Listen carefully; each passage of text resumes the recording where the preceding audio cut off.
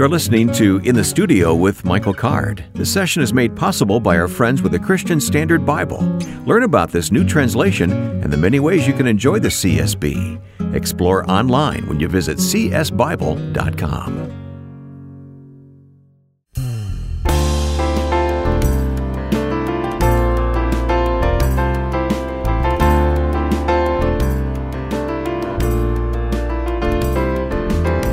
And Happy New Year to our listeners. This is In the Studio with Michael Card. I'm Wayne Shepherd. 2022 already, Michael. How about that, huh? You know, every year you kind of go through the same process. You think, well, I blinked and Yeah. It was 2021.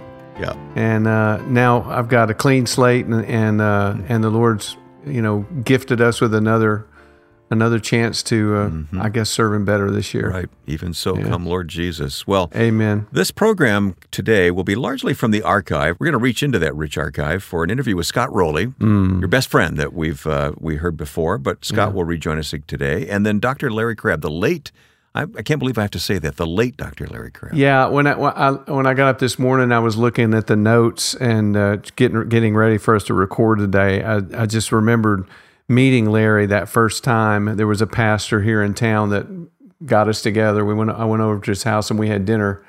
And I have all these memories of Larry Crabb, who always reached out, and he was this gracious man. And my last memory of him, my son got married in Colorado Springs, and lo and behold, there's Larry Crabb. He showed up at the wedding. Wonderful. Yeah, it's a great brother. He is missed. Hey, look at this comment from this pastor who wrote to us. Do you have that in front of you? Yeah, I do. It says, thank you for what you do on the podcast. This week I was having a more difficult week. As I was getting ready to head into the office this morning, I'd lost my joy. I was about to work out and wanted something to listen to. I was drawn to dig through your podcast to find something that would speak to me of the incarnation. I ended up listening to the podcast from a year ago, the Christmas concert in New York. At times I was weeping and singing along, all as I worked out. It was a beautiful time of recentering on what matters most, God with us. Wow. God with us. What an encouraging word. Golly. Yeah. Isn't that the great thing about these podcasts, too, is you can dig through the archive and find what speaks to you at the moment. Yeah. And to think of a pastor, working out and listening to, finding some of this helpful and being encouraged by it. That's just the best encouragement I can think of. Well, stay tuned for conversations with Scott Rowley and the late Dr. Larry Crabb, but let's open with Michael's song, We Will Find Him.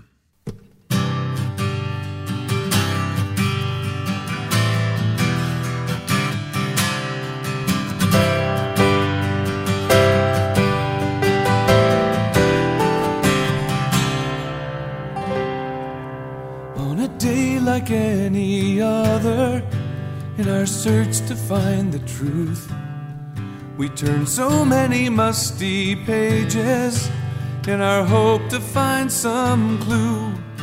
Then the words leapt from the parchment, from Jacob shines a star, that a wordless one who is the Word will be worth a journey far. We will find Him, we will find Him, we will follow His star. We will search and we will follow, no matter how far. In castles through kingdoms, we know where to start, to find the King whose kingdom is the heart.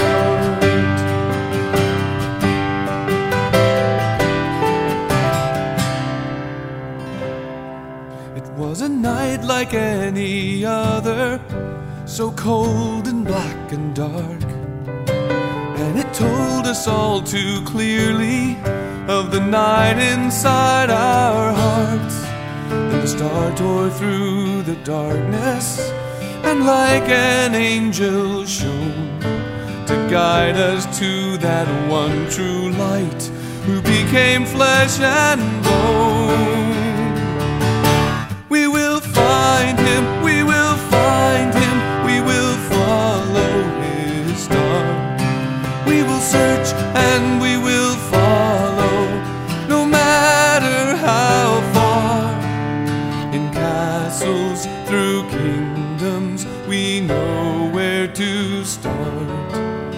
find the King whose kingdom is the heart.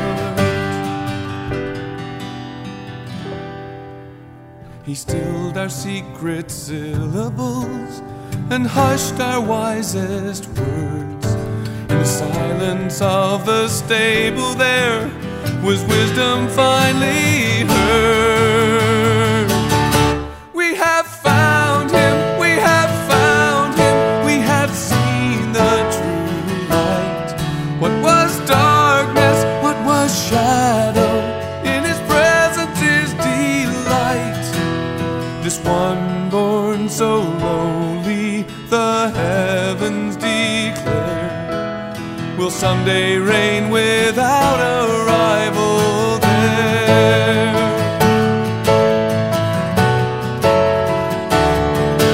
We have found him, we have found him. This is Matthew's 2nd chapter, verses 1 through 12. Jesus was born in the town of Bethlehem in Judea during the reign of King Herod. About that time, some wise men from eastern lands arrived in Jerusalem, asking, "Where is the newborn King of the Jews? We have seen his star as it arose, and we have come to worship him." Herod was deeply disturbed by their question, as was all of Jerusalem.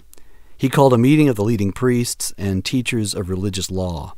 "Where did the prophets say the Messiah would be born?" he asked them.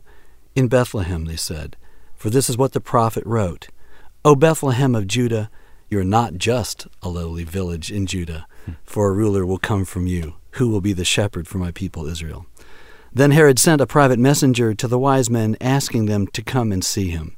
At this meeting he learned the exact time when they first saw the star. Then he told them, "Go to Bethlehem and search carefully for the child, and when you find him, come back and tell me so that I can go and worship him too." After this interview, the wise men went their way. Once again the star appeared to them, guiding them to Bethlehem.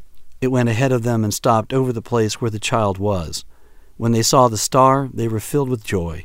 They entered the house where the child and his mother Mary were, and they fell down before him and worshipped him. Then they opened their treasure chests and gave him gifts of gold, frankincense, and myrrh. But when it was time to leave, they went home another way, because God had warned them in a dream not to return to Herod. Michael, earlier this month we've talked about some of the prophecies of the coming of Christ. We've talked about even the star of Bethlehem. What the star was. Jacob's star. Today let's focus in on the wise men. Yeah, first off, there weren't necessarily 3 of them. There could have been 300 of them. No. Yeah, we don't know. Of course, we think there were 3 because there were 3 gifts. 3 gifts, yeah. But that's an interesting thing to put into your imagination, to imagine instead of 3 maybe, hundreds. Scott, how many do you imagine there were? I don't know. All I know is they were different kind of people. Yeah. And part of the text that sort of encourages you is that they're from a place far off, somewhere different. And I think that the international character of the gospel is always present. Yeah. And in and around the child, then, here you have an international representation. The first people to worship him, have come from Persia, probably. Yeah, learned men. These were Zoroastrian priests. They were people who read the religious writings of all the world's religions, all the Bibles. And what's most interesting to me about them is, I think that the very fact that they would take a trip like this, and in these days, you never knew if you were going to come back alive from a trip like this, as far as they went. All of the knowledge of all the world's religions was not enough. There was still something that made them hungry enough.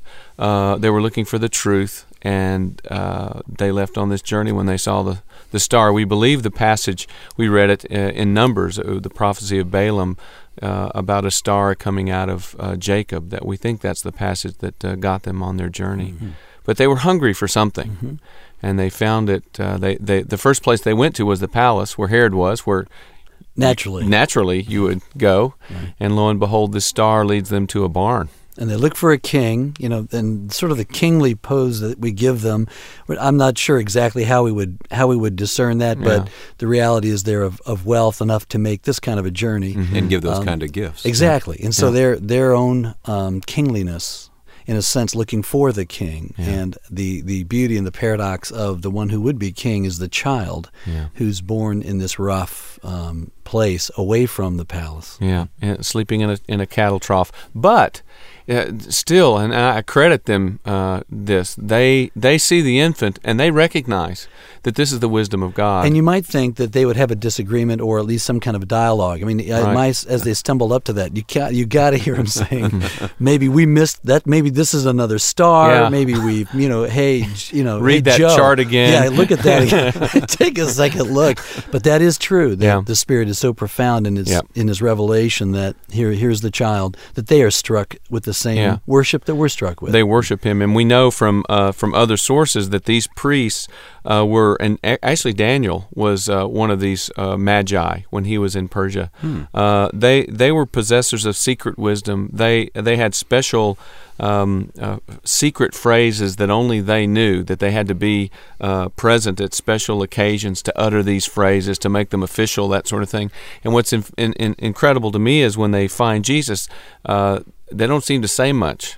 They worship. Their response is to fall down. The thought just occurred to me. I wonder if we would have written them off as being too intellectual and too highbrow to ever the Jews fit our little system. The Jews would certainly write them off because they weren't Jewish, right? But all sorts of reasons to write them off. Yeah. But God doesn't write anybody off, and amazing people like that who I think you're right. They have all the learning, and all the knowledge the world has to offer. And then who's the other group that God reveals this to? The shepherds. I was thinking the same thing. Who right. were outcasts, who were perpetually sort of unclean and couldn't be part of the worship either. Yeah, wonderful. Yeah.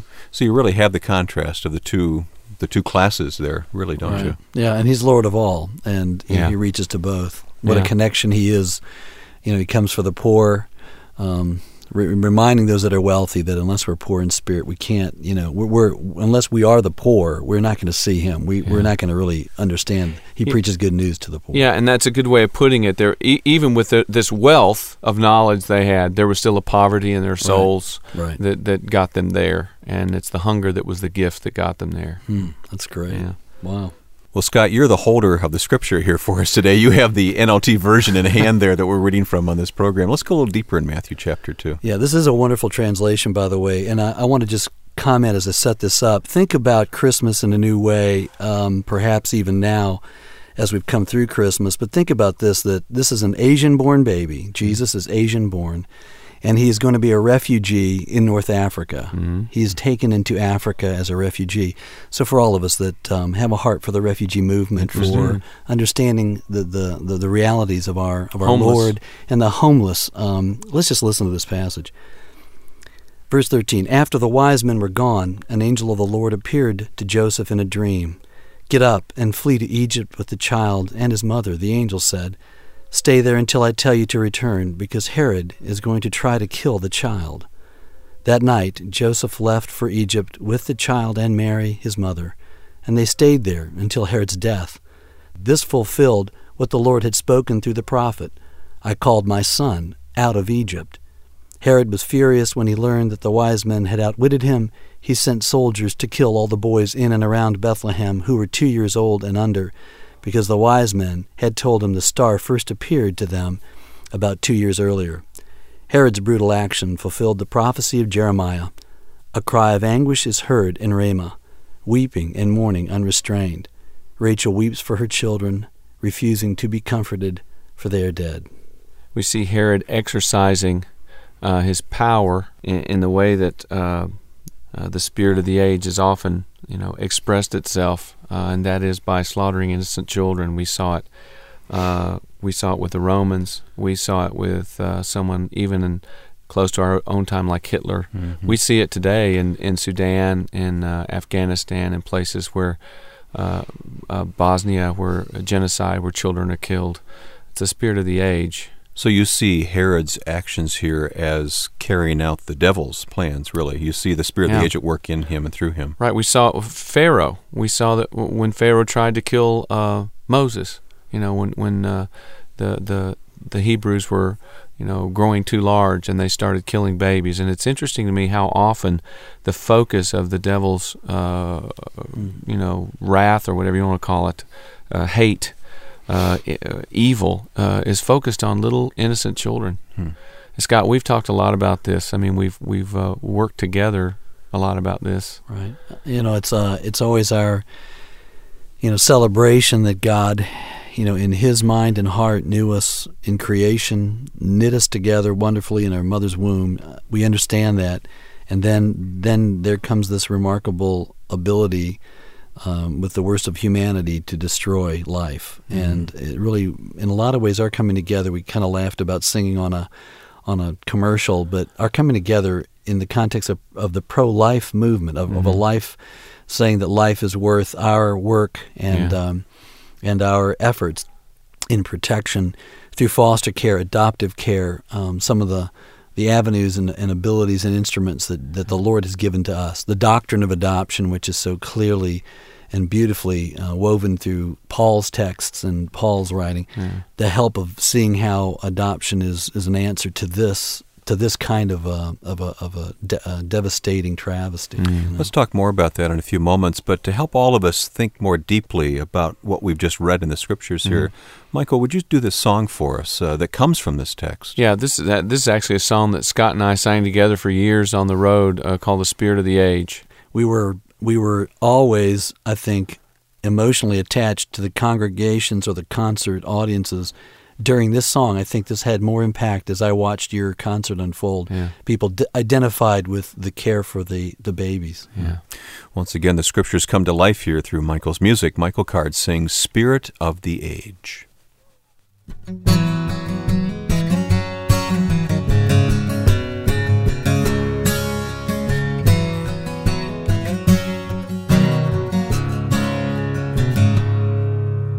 Thought that I heard crying coming through my door.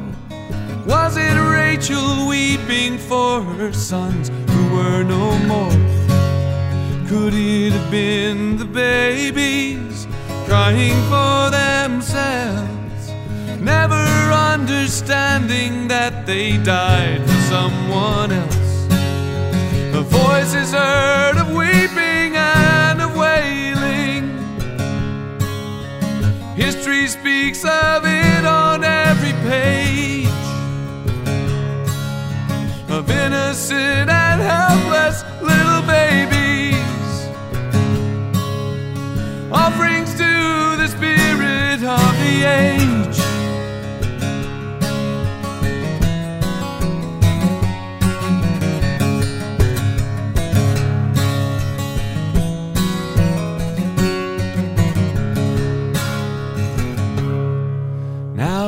Every age has heard it, this voice that speaks from hell.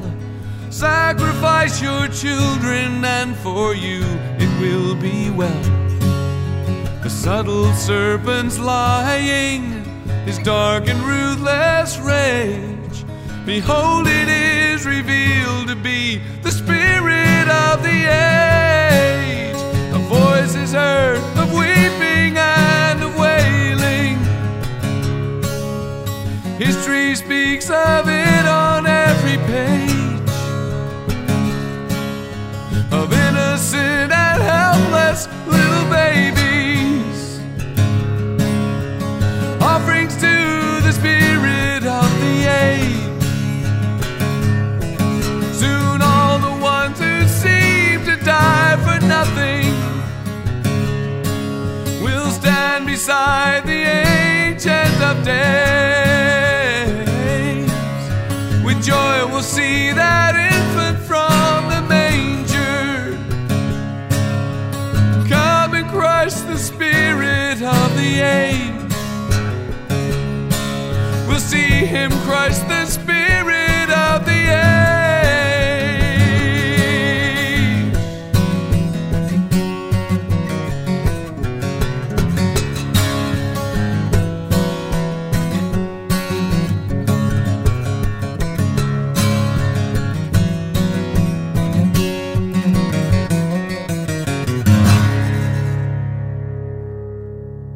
That does bring back great memories and great joy to know that our Lord is a baby, and that baby is the one who survives And the good news is that he grows to be the man who would save our souls. And hallelujah for his victory. And to save us from the spirit of the age. Amen. The final part of the scripture from 19 down through 23 reads this way. Matthew chapter 2. Matthew chapter 2, 19 through 23.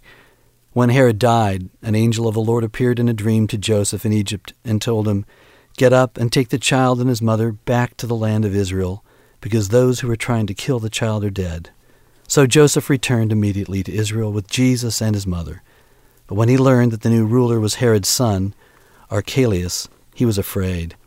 Then in another dream he was warned to go to Galilee. So they went and lived in a town called Nazareth. This fulfilled what was spoken by the prophets concerning the Messiah. He will be called a Nazarene. Mm-hmm.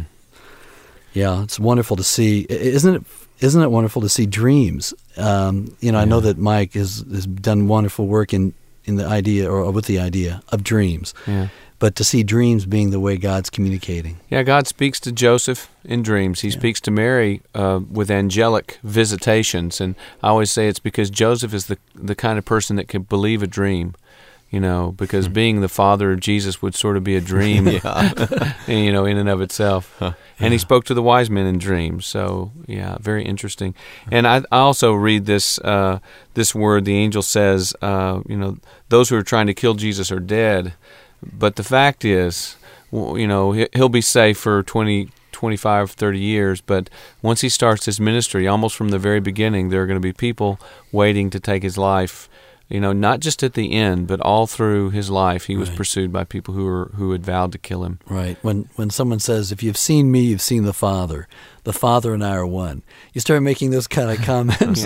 It's the heat's inviting. going to start. It's right. Yeah. And that definitely happened with Jesus. But for now, he sort of disappears now for at least until he's 12 years old, that little passage in Luke. And as far as we know, he's learning a carpenter trade. He's learning what it's like to have brothers and sisters and deal with them. Because I don't think his family life was the easiest family life in the world, at least not from what we can gather in John and some other places. And he's a Nazarene. He is a person with an address and a family, and he's taken on humanity fully for us. But let me come back to something we talked about before the song, and that was our love for the pro-life position, because all of that would have been thwarted if the spirit of the age had his way with the child Jesus, and that's very sobering to us today. Right, we battle that same spirit today, and I think courageously we can step forward and say that what the gospel does when we become reoriented to Jesus, when we see Jesus perfect as our Father, as our the one who saved us, the one who welcomes us to his house, the one who relocates so that welcome would be made clear.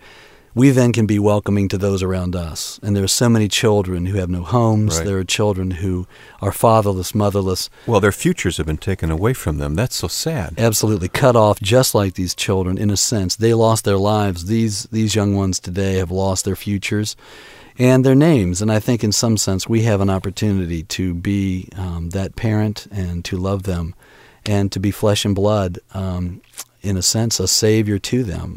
The reality is that Christ's hands and his love, his feet, his lips, the way he cares for each of us is through each other. And that's an important part of this. Yeah, and I think it's important that the listeners know that Scott has actually acted on, he's not just talking, he has three adopted children. Yes, three wonderful adopted children. But we've had Bob and Dinah Smith, who've fostered 70 or 80 children. So in our community, and again, I think this is a community issue. We talk a lot about community here, but it's the community, I think, that enables families like Scott's family and Bob and Dinah to do that. It shows up in a lot of practical ways too. If you're not able to adopt, it's sort of taking that young man at work that everyone kind of overlooks, and taking a part in his life, encouraging him, stepping out to those that are around you that just seem to be forgotten and lost, and to be that friend, that someone who reaches out to them. Well, last night I was at Cub Scouts in Marquez. One of the teachers at New Hope had brought Marquez so he could come to Cub Scouts. Yeah. You know what it is? It's a whole community coming along and helping those children. And I know it's a very caring position that we take, too, because we're not unconcerned for perhaps a young woman who's bearing a child out of wedlock. I mean, that's a very serious thing. We empathize, and we want to be part of the solution, though, rather than just ending that child's life. And she needs to know that there's a community of people that will love her and stand with her, even when other people will no longer stand with her because she's broken their code. Yeah, one of our first foster children was a 16-year-old girl. She had the baby while she was with us. Never went to church. We would kind of drag her off to these places, but she never really went willingly. And then 10 years later, she called us out of the blue and just said, "Do you remember me?" And of course we did. And of course her heart had been captured by Christ. And she said, I just want you to know that I saw what you modeled, and I'm weeping now again. I knew you would. But that's right. It's inevitable. But that's the truth. You just don't know what one simple loving act does in the kingdom. Yeah, that's amazing. Yeah. Well, Wayne, you know your heart is in the middle of this conversation too, because you were adopted. Well, I got to tell you, I was sitting here listening to you talk about this and realizing I could have been one of those casualties. I was born to an unwed teenage mother and was later adopted. So, and you're here because someone loved you and took you in. Yeah, that's very true. It's one of the great comforts is that Jesus himself, with a mom who we can oftentimes identify with, she's pregnant. She's not pregnant in the usual way. Right. And therefore, for those moms that are listening even now, that you may be pregnant, you may be a teenager who's pregnant, you think there's no hope. Jesus understands. Jesus knows. Yeah. His own mother was in the situation that you're in now. Yeah, and you're not alone. That's I think the two worst things I've heard, and the things that cause more emotional illness are the feeling that things aren't the way they should be, and aloneness, being lonely, and that's exactly what we're talking about. That's what the orphaned and the unwed mothers and the poor and all the disenfranchised that are represented in this nativity narrative. I mean, they're all there. We've come to the halfway point in this classic session. It's so encouraging to see the notes that listeners like you send to us. Your notes on Facebook or email let us know that God is using this time to encourage and challenge us to get serious with our walk with Christ. Could you help us get the word out by sharing our podcast link to those you know who would benefit from these sessions? We hope you'll post your thoughts on the Michael Card Music Facebook page or reach us directly where you can send your comments, song requests, or questions via email. Write to inthestudio@michaelcard.com. Again, inthestudio@michaelcard.com. What you're hearing is reflected in Michael's books, his music, and Bible conferences, and you can explore all that's waiting for you at michaelcard.com. Once again, michaelcard.com. Coming up, more of a classic session you won't want to miss after this message here in the studio with Michael Card.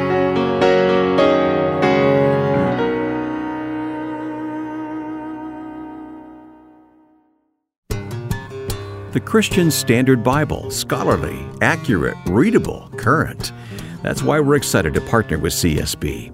Visit csbible.com and explore the variety of options available to get this fresh translation into your hands.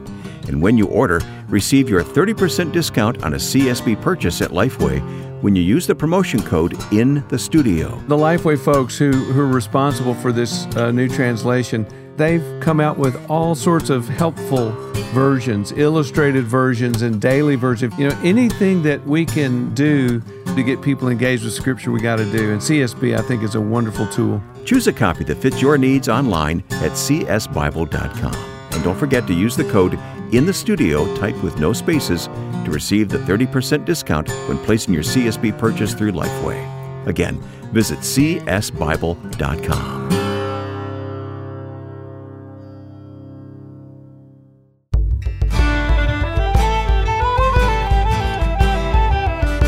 Michael, as we think about preparing for the new year, let's go back in time and listen to a conversation we had with the late Dr. Larry Crabb on that very topic, preparing for the new year. Yeah, we have this valuable archive that had these sorts of resources to get to hear someone like Larry Crabb, who went home to be with the Lord just recently, to get to hear his teaching and hear his heart. It's almost miraculous to me that he can still speak and does. Yeah, let me mention, too, that his sons have put together a website called largerstory.com. We'll put that on our program notes that you may find interesting, largerstory.com. And his last book, of course, was Waiting for Heaven, which is really remarkable to think about him now enjoying all the glories of heaven in Christ. Yes. So, yeah. Well, let's listen to a song, and then we'll hear that conversation with Dr. Larry Crabb. Here's Michael in the studio with the song By Faith. By faith one was commended for the sacrifice he made. Another out of holy fear built an ark the world to save. Another left his homeland, and as a stranger he'd reside. But none received the promise then, and so in faith they died.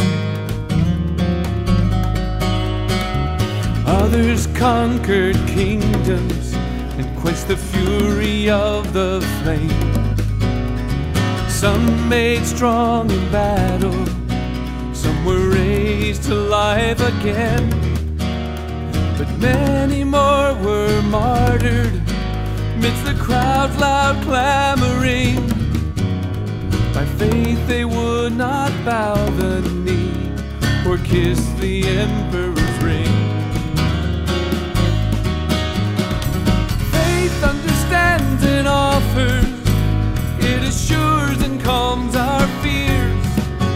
It can shut the mouths of lions and make sense of scars and tears.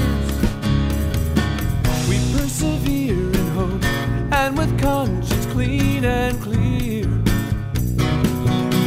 We walk this fallen wilderness with salvation's pioneer.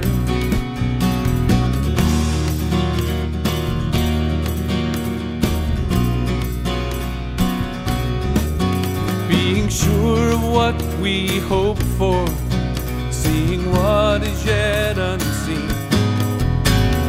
Universe from nothingness, new life where none had been, the known made from unknowable, and hope for the comfortless, who hear and hold on firmly to the faith that they possess. Faith understands and offers, it assures and calms our fears. It can shut the mouths of lions and make sense of scars and tears. We persevere in hope and with conscience clean and clear. We walk this fallen wilderness with salvation's pioneer.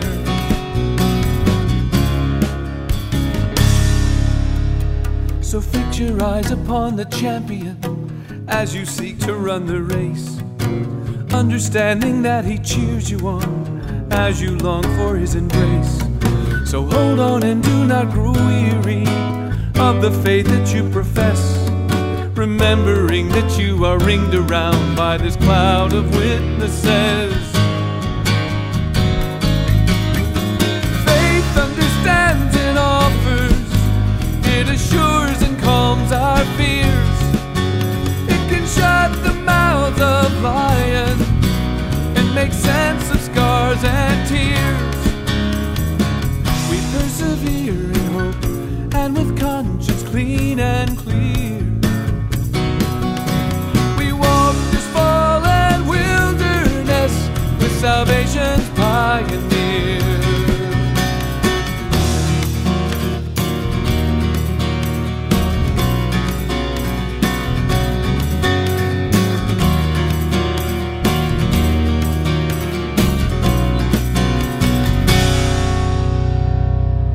thanks to Michael and to Steve and to Paul for that song By Faith, which is, as you said, Hebrews 11. Mm-hmm. And Larry Crabb, you're sitting here and just heard Michael sing that song. Hebrews 11 is that great chapter, the faith chapter.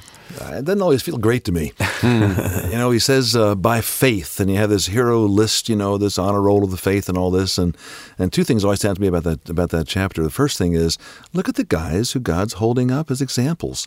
David, adulterer, murderer. Moses hits a rock and he's supposed to talk to it, and Samuel had a couple of problem kids, and God's saying, my kind of people. What's he saying there? He's saying, you guys and gals, you actually trusted me through it all. And that's what really gives me a whole lot of fun, a lot of pleasure. I think we can give God fun by believing in him through it all. And these folks in Hebrews 11 did that. The other thing, though, that really strikes me about the chapter is I know my attitude toward faith since I was raised in a Christian home and believed in Jesus since I was a kid, and I think my thought was that if I have enough faith, life's going to work just as I want it to. And you look at this list of people that live by faith in Hebrews 11, and about halfway through the chapter, the tone shifts. The first half is by faith, all these wonderful things happened. And by faith, wonderful things do happen, no question about it. But the last half of the chapter is, even though people had faith, they got sawed in half. Even though people had faith, their kids were not raised from the dead. And then it ends up by saying, and the world was not worthy of people who in the middle of whatever life was like, they maintained faith in God because they knew their faith would one day be vindicated. One day they would say, God, you really are who you said you are. And I'm so glad I didn't doubt you. Or if I did doubt you, I hung in there with you anyhow. I'm so glad that you are who you claim to be. It's a wonderful chapter. It's a great chapter. Oh, I'm so glad we asked you to sing that song so we could hear from Larry about that here. Hey, the new year's upon us. Can we talk about that? Are you excited, Michael, about the new year? I mean, interesting. We're talking about the passage because you look back on the year and you've got your winners and you've got your losers, and I think there are probably a lot of people who feel more like the second half of the list than the first half of the list, and maybe they need a word of encouragement that if you've hung in there, you've won, and you're victorious. I don't know. Maybe you may not be on the winners column, but there may be still an occasion to celebrate the end of this year because you're still here. And am I spinning my wheels there? You know what a different perspective that is. I mean, that's not the way we think about it. That's just a hugely different perspective. How did you get so weird? Probably from spending so much time on the second half of the list. I thought you were going to say from reading his books.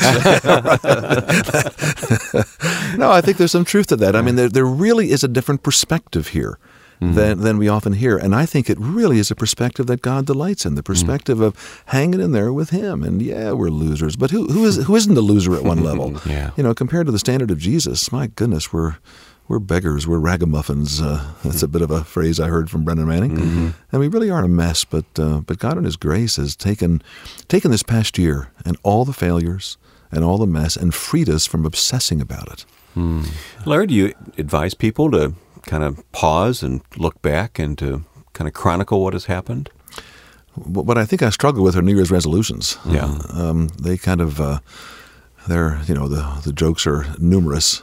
They last about a day or two or three or four, maybe at the most. And I think it is wise to take stock, and I think there's a real value to that. And there's a value to saying that every moment is a fresh opportunity. Francis Schaeffer, in one of his books, I think it was True Spirituality, he said that what gets me through life is to realize that God forgives me again and again and again and again and again and again and again. And he has a word about 50 times in his opening. And the thought is that wherever you've been this past year, this next year, you can move toward God. You can live by faith. And you're not a loser in the sense that you can't move toward the victory that God has for you. Well, Karl Barth says that the most important thing is not to learn how to begin, but how to begin again. And that only God gives us the grace to keep doing that. Yeah. You hear a lot of stories from people, Larry.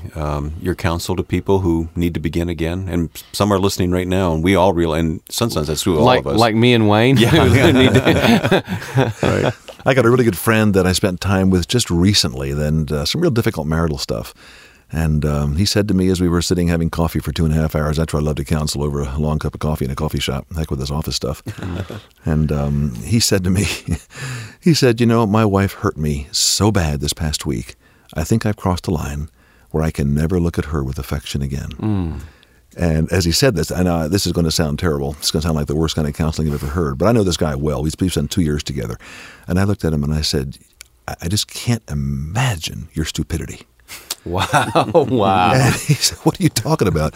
And I said, well, I recognize it because I have the same level of stupidity that we really don't are you telling me, are you really telling me that the grace of God is not sufficient for you to love her out of a power within you that God has put within you?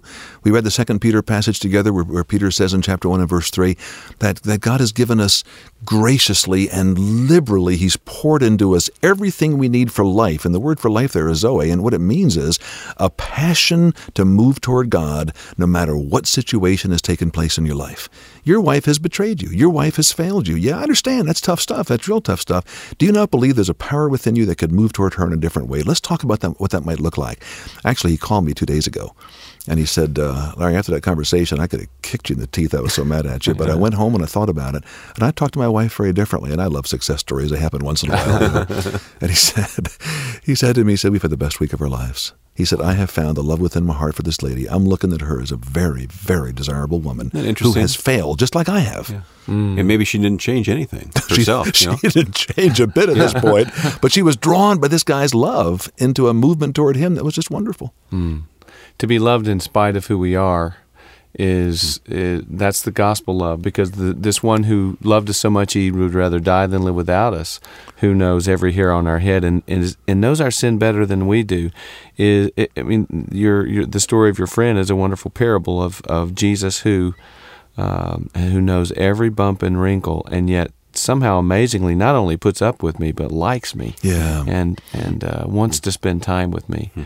That's a humbling thing. So resolutions, no. Maybe not resolutions, but maybe integrity, personal integrity. By integrity, I don't mean don't cheat on your taxes. I mean, obviously that, but by integrity, I mean something far deeper. Be exactly who you are in the presence of God this next year. Be exactly who you are, because if you straighten up your life in order to get Him to love you more, you've missed the gospel. But if you straighten up your life as a response to the love that He has for you, because you want to enjoy Him more. Now we're getting into gospel living. So maybe less resolutions and maybe more authenticity in the presence of God. You know, when I speak a fair amount, and I get one of the most common comments I get that I used to like and don't like anymore. One of the most common comments I get is, you're so vulnerable, you're so transparent. And I think vulnerability, the way we do it in American culture, is very narcissistic. I like the word authenticity better. Vulnerability comes out of the therapeutic culture, which I struggle with sometimes, and authenticity, I think, comes out of more the spiritual journey, that out of the depths of my soul, as I face this new year, I'm still struggling. I mean, guys, I've been saved for 51 years, and I'm still struggling. I thought I'd be so much further ahead than I am now. Now, rather than being vulnerable about that, how about being, which can degenerate into whining, how about being authentic? How about what would it mean for me to be authentic and say, God, I thought you'd been doing more. Maybe it's your fault. No, it can't be that, but that's what I'm feeling right now. Maybe it's my fault. I don't know, but this is who I am right now. Authentic to God and authentic in front of others, too? Authentic to God and in front of others in that order. I think there's some significance to that. So authenticity as you face the new year, that wherever you are, start where you are without any pretense, because that's exactly where God is singing. How about Brueggemann's prayer? God, you're not the God I would have chosen. And then he lists everything that he really wants from God, but at the conclusion of the prayer he says, but you're the God who chose me. That more and more as I work through lament, that's sort of where I'm coming to, is this idea that, this is your deal. Moses says to God, these people, they were your idea. This is your deal. And I think authentic for me this year, it really means moving more into that. And I hope it's not, there's not some resentment or some other sort of issues. I'm sure there always are issues in there, but that's where I am this year. God, this is your deal. I didn't choose you. You chose me. And this is hard. And there's a lot of things that I would rather not be. But I'm not leaving the dance floor. I'm going to continue in the dance. We'll go on this year. Well, we've spent a lot of time recently talking about community and restoring broken community, and you talk about giving up and moving on. It's not, as we've talked, it's not an option. Well, when real community happens is when you realize, there's a lot about you I don't like. Who are you talking to, Yeah, Mike? I was sort of looking at you when I said that, but we had in this racial reconciliation sort of move that we're in the midst of here in Franklin. The first 2 years, we're all patting each other on the back. Oh, black and white together. Oh, isn't God good? He's good all the time. And then all of a sudden, Pastor Denny Denson is here all the time. All of a sudden, I realized there's a lot about Denny I don't like. And but I'm not going anywhere. And there may be, I know it's hard for you guys to believe, but there may be some things that he doesn't like about me. Yeah. But now let's turn back to God and say, God, there's some things about you I don't like. You don't answer the questions that I most need the answers to. My nephew just died of cancer. My best friend, they just gave 4 months to live. I don't like this about you, God, because I know you've got the power. I know. These are all the things I know, but you know what? This is your deal. The last 2 years, both my parents died, and I can recall my father standing next to my Alzheimer's-afflicted mother who didn't know who he was. And I can remember him saying to me, looking at me as he had tears in his eyes, his arms around Mom, who had no idea who he was, and he was saying, God could snap his fingers and restore her this minute. And I don't think he's going to do that, and yet he calls me to worship him.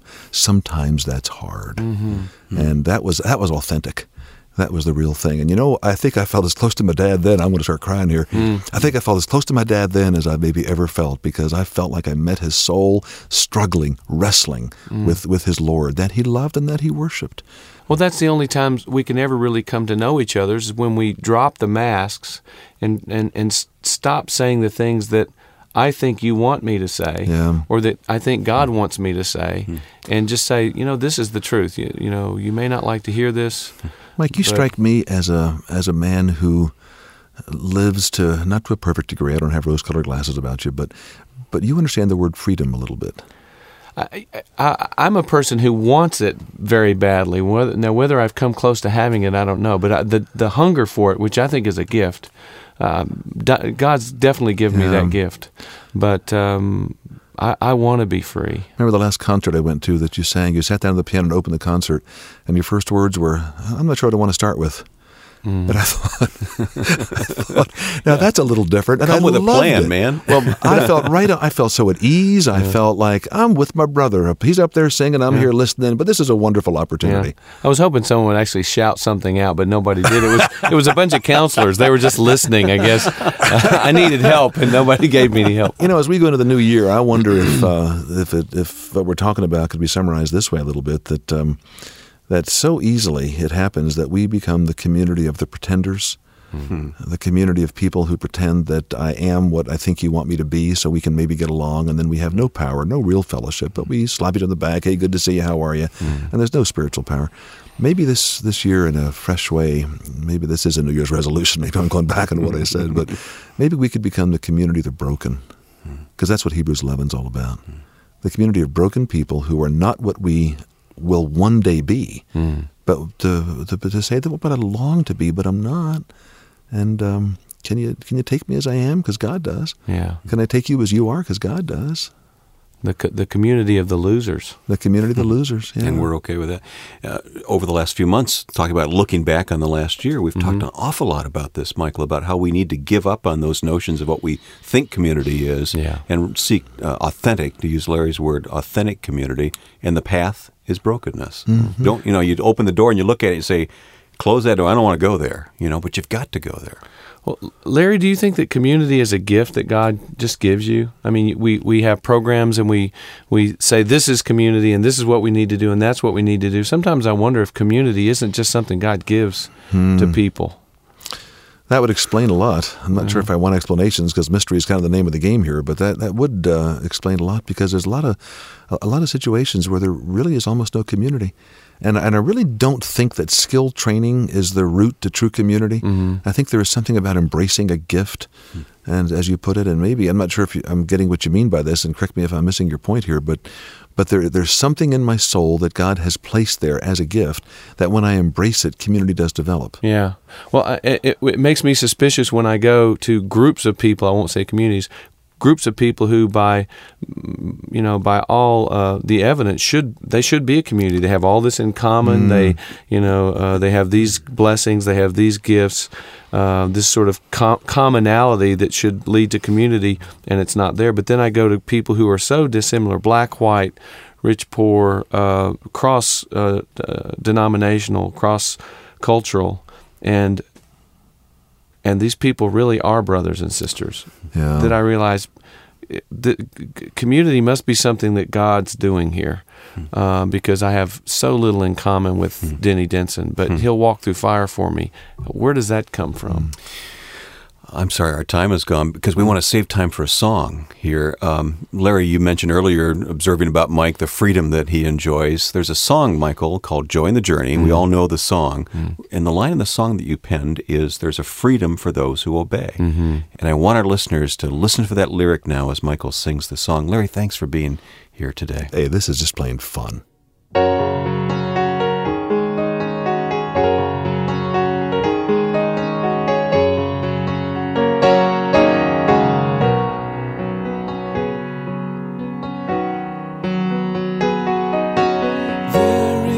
Joy in the journey. There's a light we can love on the way. There is a wonder and wildness to life, and freedom for those who obey. And all those who seek it shall find it. A pardon for all who believe, hope for the hopeless, and sight for the blind.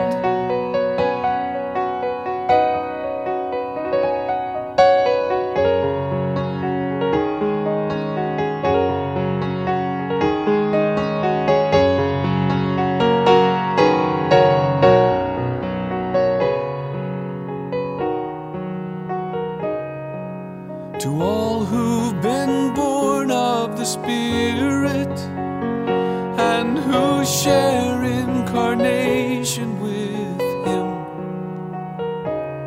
who belong to eternity, stranded in time and weary of struggling with sin.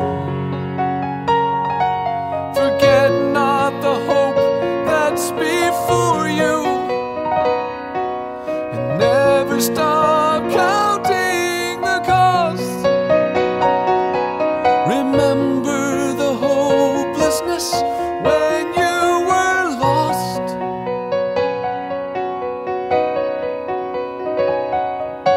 For there is a joy in the journey. There's a light we can love on the way. There is a wonder and wildness to life, and freedom for those who obey.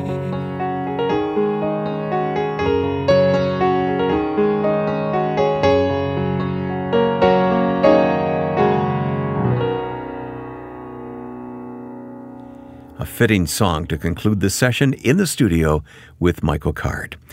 If this time has been valuable for you, please take a moment and post your review. Pass along the link for this podcast to a friend, or have them search for Michael Card on Apple Podcasts or on Spotify. And we hope you'll take a moment and email your reactions to this hour. You can send your comments, song requests, or questions to us when you write inthestudio@michaelcard.com. We look forward to reading your email. Again, inthestudio@michaelcard.com.